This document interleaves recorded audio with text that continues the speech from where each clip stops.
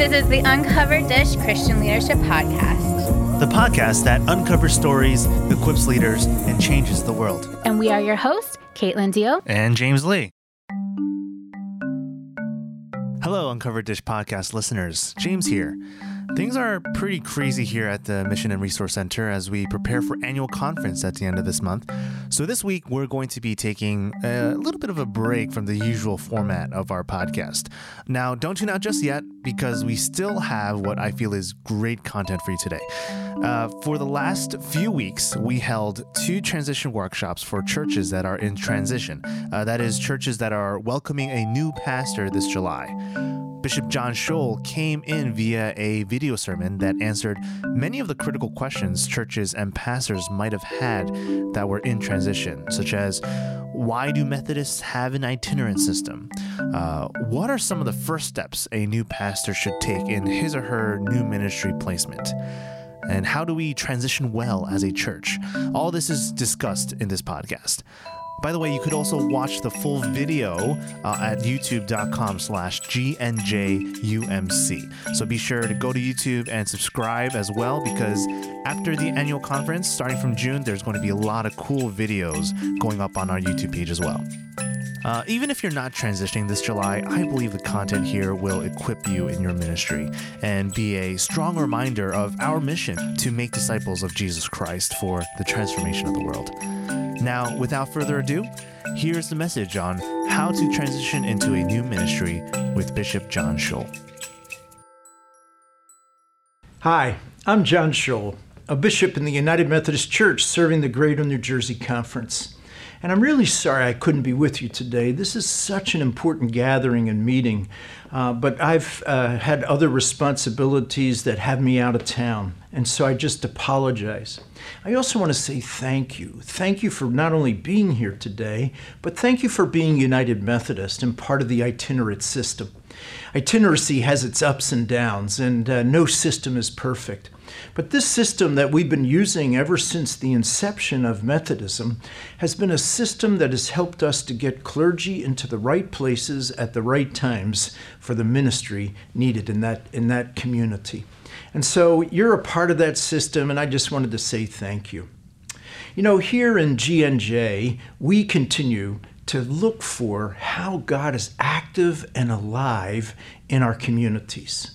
And we're finding more and more God is active and alive in our communities through disciples of Jesus Christ who are passionate, who are stirring up faith, hope, and justice in the community. These disciples are more and more coming out of congregations that are vital, that are growing, and that are challenging their people to grow deeper in their faith. And it's out of these churches that we're seeing lives transformed, we're seeing communities changing and being engaged with, and we're even seeing world transformation. And so today I want to continue to call you into the mission of the Greater New Jersey Conference, into this adventure that we're on to make disciples of Jesus Christ, to grow vital congregations, and to transform lives in the world. God is making a huge difference through us. Did you know that Greater New Jersey is number 4 in our denomination here in the United States in vital congregations? That's a great achievement. And it's been because of the hard work of laity like you and our pastors and everybody working together to fulfill God's calling. So thank you for all you're doing, and I invite you to continue to be part of this adventure. Now today I want to talk with you about something that's really very important, and that's expectations. Getting a clear understanding of what expectations are and how do we work with those expectations. Now just think for a moment. When you think of the word expectation, what comes to your mind? Think about that. Well, maybe for some of you, you say, burden, challenge, responsibility. For others of you, you might scratch your head and say, I'm not even sure what the expectations are. And for others of you, it's really a sense of somebody's got an idea, other people have ideas about what should be, and how do we work toward that and get clarity so that we have common expectations. I find in churches one of the greatest struggles is different sets of expectations. That some people think things should be done this way, other people think things should be done this way, and you get a clash of these expectations. And churches often have a hard time of clarifying expectations and coming into alignment about what expectations are. Let me illustrate for you. There was a new pastor. He went into the church, and he had been serving in the church a little while, and by golly, the grass was getting a little tall. And so he went to the trustees meeting and he said, the grass is getting a little tall. Somebody needs to cut that. And the trustees said, well, the last pastor used to cut the grass. And the new pastor said, oh, I've already checked with him and he doesn't want to cut the grass anymore. Now, that's an illustration of different sets of expectations. One expects that the church will take responsibility for having the grass cut. The other expects that the new pastor will cut the grass because that's what the previous pastor did. And so that's what we want to talk with a little bit about today. How do we understand what the expectations are and how do we get them clarified? And as church leaders and as pastors, it's your job and your role to make sure that you're on a common page and a common understanding of what those expectations are and how those expectations are going to be met. So let's think a little bit, particularly pastors, how are you going to discern what the expectations are for you? And so I'm going to talk about some things, and you should write some of these down because we're going to ask you if you're employing these ideas and if you've done these things 3 months, 6 months, 12 months, and even 18 months into the appointment. So the first thing you want to do when you go in as a pastor is that you want to begin to meet with some key leaders individually. You want to meet with the church council chair. You want to meet with the finance chair, the chair of the staff parish relations committee, maybe the youth leader, somebody who heads up other important ministries within the life of the congregation. You might even want to meet with the president of the youth group if there's a youth group there. But you meet with different leaders, and you just want to get to know them better. Now, I know as a pastor, myself, and even as a bishop, when you go into a new area, you want to talk all about yourself. But this isn't the time for you to talk about yourself. This is really a time for you to begin to learn about the congregation and to learn about the leaders you're going to be meeting with.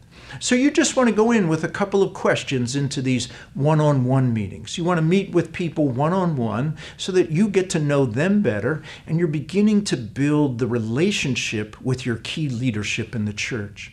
And so you want to ask a couple of questions like this. Tell me about yourself. What is it that you want me to know about you? Tell me, what do you like most about this church? How long have you been serving in this position, and what do you like about this particular ministry that you're leading? What are some of the challenges that you're seeing within the life of the church? And what is it that I could do in my first 3 months that would help to make a difference in the life of the church? And what is it that you'd like to see me accomplish in my first year? You see, these questions are helping to get you to know the leader better, but already those questions that you just asked are helping you to understand what the expectations are. Another great question to ask is, are there any surprises that I need to be aware of? Are there any issues that I need to work on right away? I remember going into a church and I went to the first finance meeting and they asked me when I was going to be terminating this particular staff person. I said, terminating a staff person? Nobody told me about terminating a staff person. And besides, the person you want me to terminate, she's a long-term member of this congregation, and everybody loves her. And if I terminate her, they'll be angry with me. They said, didn't the pastor tell you that there was an agreement that in July that the person would be terminated? I said, no, the pastor didn't tell me that. Why would the pastor tell me that? Obviously, he didn't want to do it himself. That's why he put it off to July and the new pastor would be here. So make sure you know what some of the challenges are and what some of the previous agreements are, and if you can actually do that. I told them I wasn't going to terminate the new pastor, but what I was going to do was talk about the financial challenge that they had. They had a $20,000 operating deficit. And so I wrote to the congregation and I said, you want me to begin as your pastor and to do well. And one of the things we have is a $20,000 operating deficit that we have to close by the end of this year. And so we're going to be asking people to make a special contribution to help us close that gap. Do you know within 30 days that gap was closed and we had the $20,000 and I didn't have to terminate that very special staff person who was beloved by the congregation. But knowing what the expectations are, what the challenges are so critical. Now, after you've done asking those questions and learning more about the individual and who they are, about their family, what they like about the church, things like that, after you learn about those expectations, you might share one or two things about yourself. Particularly, you might share something about yourself about how you like to work with church leaders and the way that you establish relationships and some of the things you hope for as the ministry gets moving forward under your leadership. Now, another thing that we want all of our pastors to do is to meet with people in small groups. As a matter of fact, we would like you to meet with the whole congregation, as many people as you can meet. And not just the members of the church, but those who have been visiting quite frequently. We know today that there are people who have been worshiping in our churches for a year, 2 years, 3 years or more, and have never joined the church.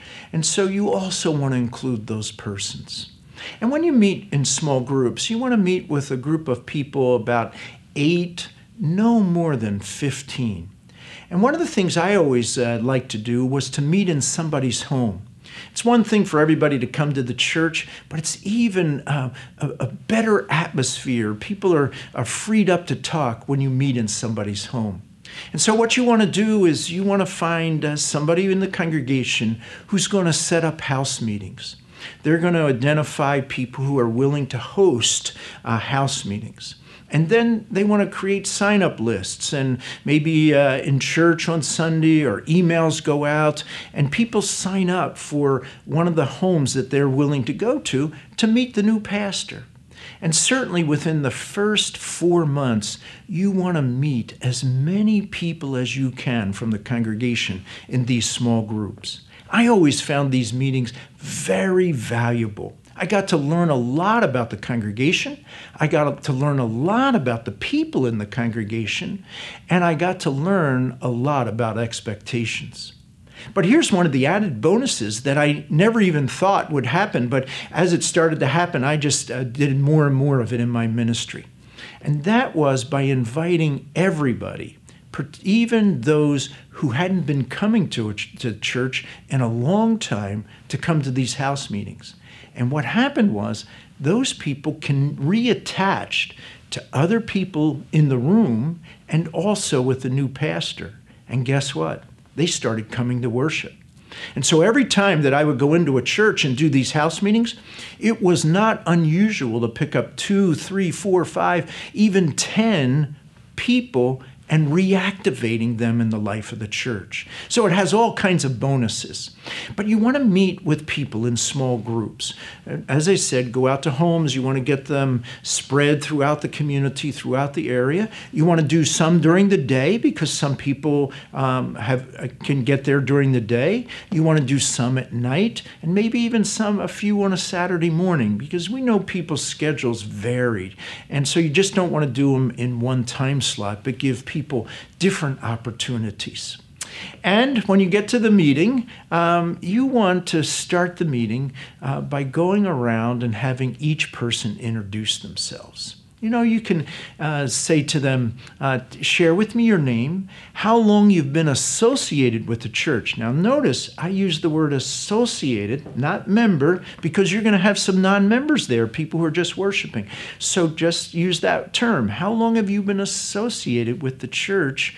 And what's one thing you really like about the church? That's a great way to get people engaged and involved. And you just want to go around the circle and invite every person to do that. Then once everybody goes around and does that, and you can, I've often had somebody there, maybe another staff person or sometimes a key person in the church who would go with me to these house meetings, and they would take notes. Sometimes if it was a large congregation I was serving and I was doing 15, 20 or more house meetings, I'd have different people. And they would sit there and they would just jot down notes that would be very helpful for me later on. And by me not having to take the notes, I could focus on the conversation and I could focus on the person I was talking to. And so we'd begin by everybody going around and sharing their name, how long they've been associated with the church, and then what's one thing they liked about the church.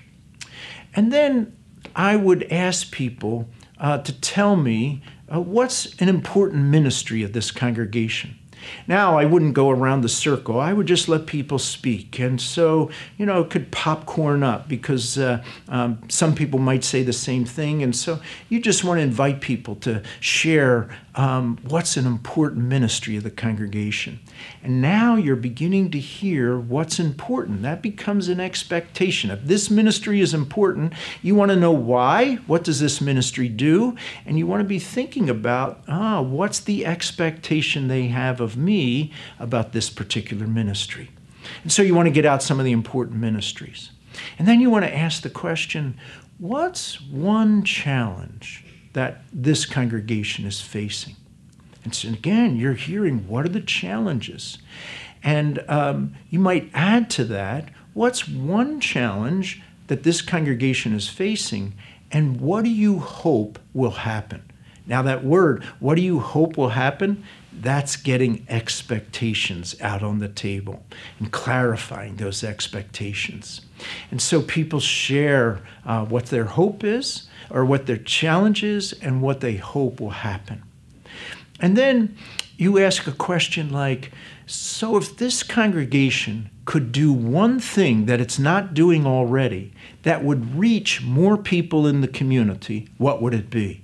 Now listen, that question is very important. The way I structured that question is very important. Because if you just ask, what's one thing you'd like to see happening in this church in the future? You're going to get a laundry list of things that people want done for them.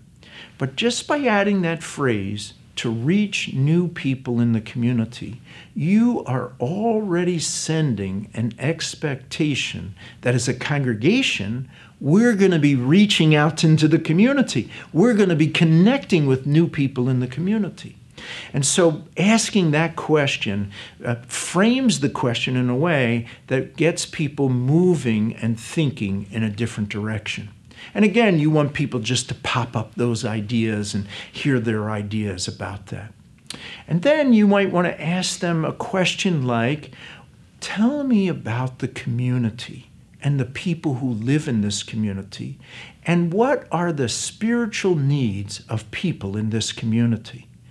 And so by doing this, you're going to get a better understanding of who's in the community and how you can begin to work with them. So these are a few questions. You can come up with others, but remember what you are trying to listen for are what are the things the people in this congregation expect. And once you've done your one-on-ones, and I often did anywhere from 10 to 15 to 20 one-on-one meetings with key leaders. Again, it depends on the size of the church. And don't forget these leaders. Leaders who don't have a position but carry a lot of authority, or people listen to them. In one church that I served, Amos and Lois Bassett were those people. They didn't hold any job in the church, but they had been long time members. I think they were over 50-year members in the life of the congregation. Amos and Lois were very wise people. They were also very gentle people, but they also had the ability to influence. And so it was not unusual if there was a meeting coming up that people would say, Amos, what do you think we ought to do about this financial concern? Or Lois, we're talking about this new ministry. What do you think? And so they had that kind of influence. And every church has people who have authority because of their wisdom and years of experience, even though they don't hold an official title in the life of the church. Now, the way you find these people, every time you have a one-on-one conversation, you ask this question at the end: who else should I be talking to? And people will tell you, oh, you ought to talk to so-and-so or this person, and here's why you ought to talk to them. And that's where you're going to find these influential leaders that don't hold a position, but influence what happens in the life of the church. And just think, when you meet with those persons, you will honor them, both the elected leaders and also the influencers. They will feel deeply honored that you wanted to get to know them better, and what they're thinking is very important to you. And this is why it's important not to debate what somebody thinks ought to happen, but just receive it. That when somebody shares an expectation of you that you don't think is an appropriate expectation, you don't want to debate with them or tell them why that's a wrong expectation or tell them why you're not going to do that. You want to receive that and process that with your staff parish relations committee. And so that's what happens next. Once you have these group meetings, the small group meetings, once you've completed your one-on-ones, and this would be something that you should get to work on right away. You should start to schedule them in July and August and September and October, because when October comes, you want to have all of this completed. And then you want to meet with the staff parish relations committee. And you want to share with them what you've learned about the church. What are its dreams and hopes? What's going well? And what are its challenges? And then you also want to say, here's what I heard as expectations of my leadership in this congregation. And you want to share with the staff parish relations committee the key expectations that you heard.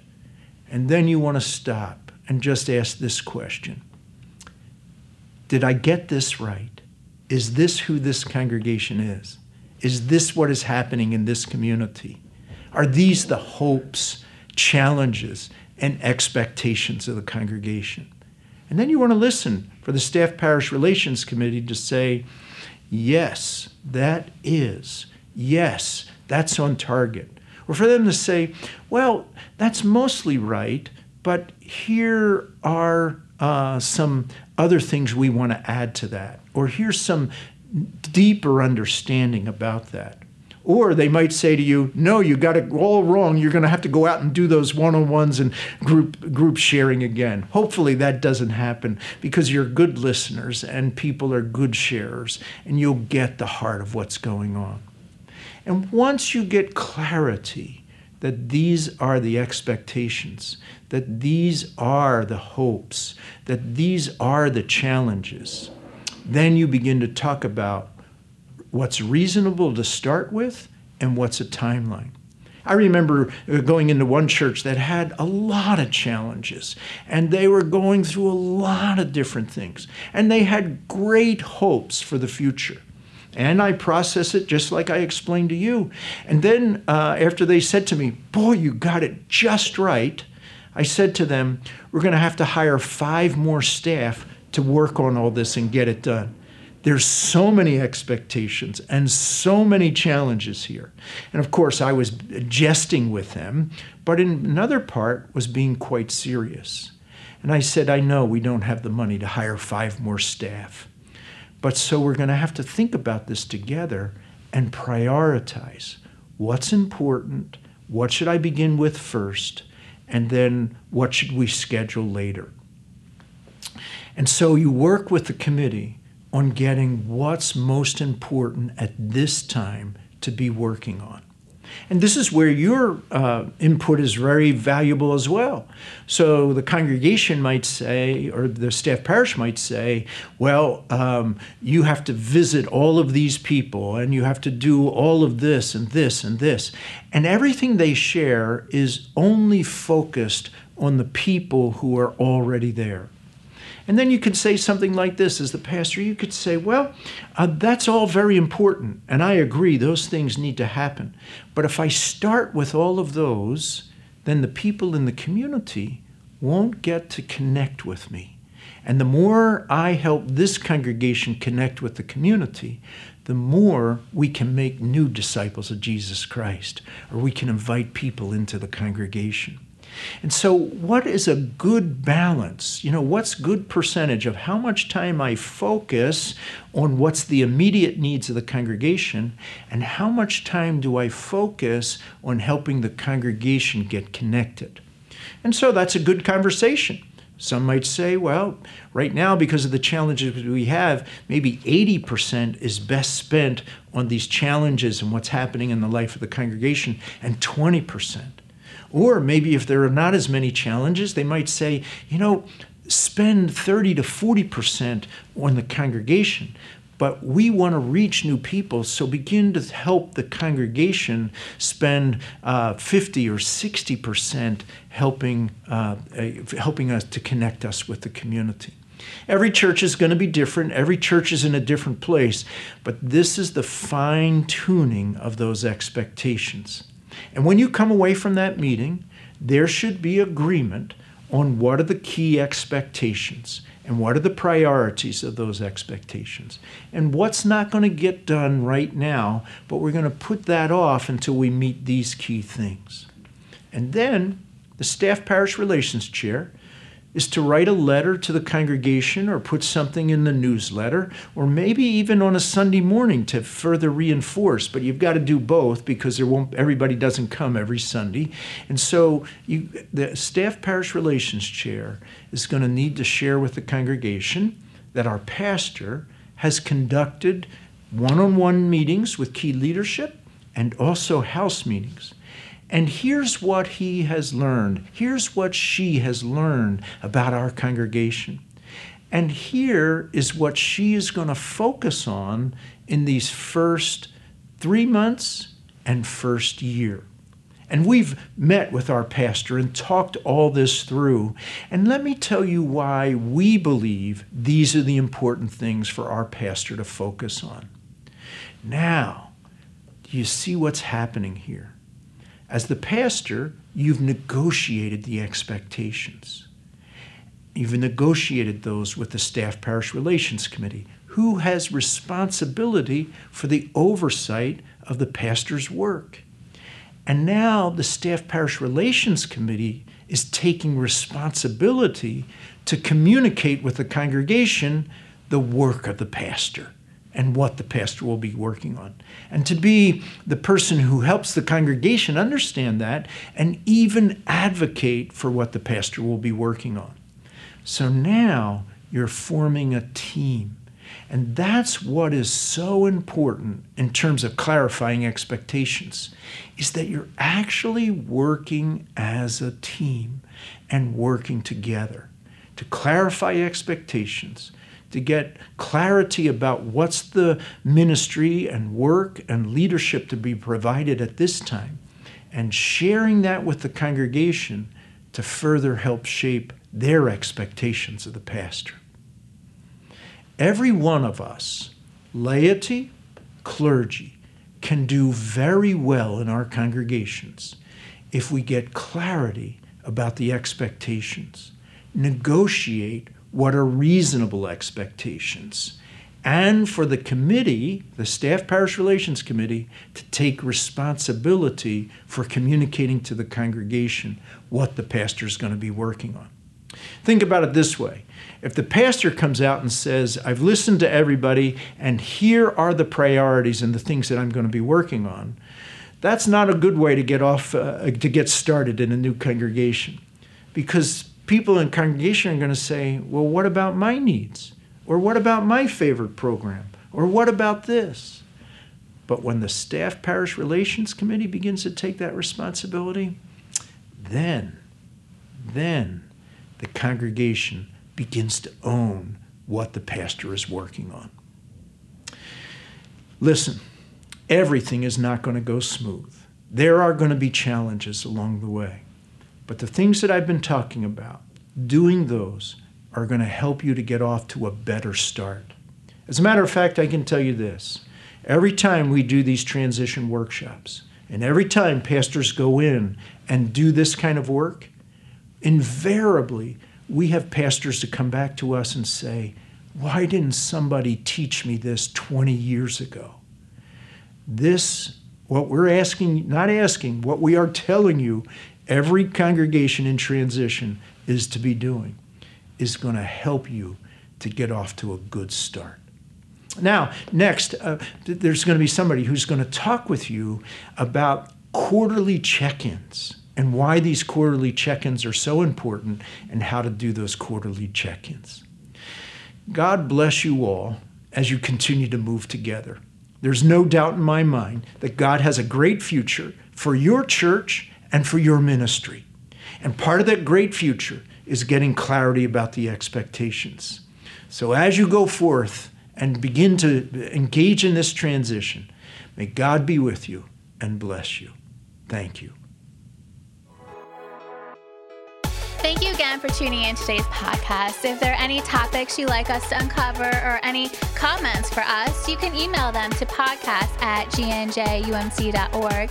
We will be posting a new podcast every other Wednesday, so if you enjoyed what you heard, be sure to give us a 5-star rating on iTunes and subscribe to be up to date on the latest episodes. We'll talk to you soon.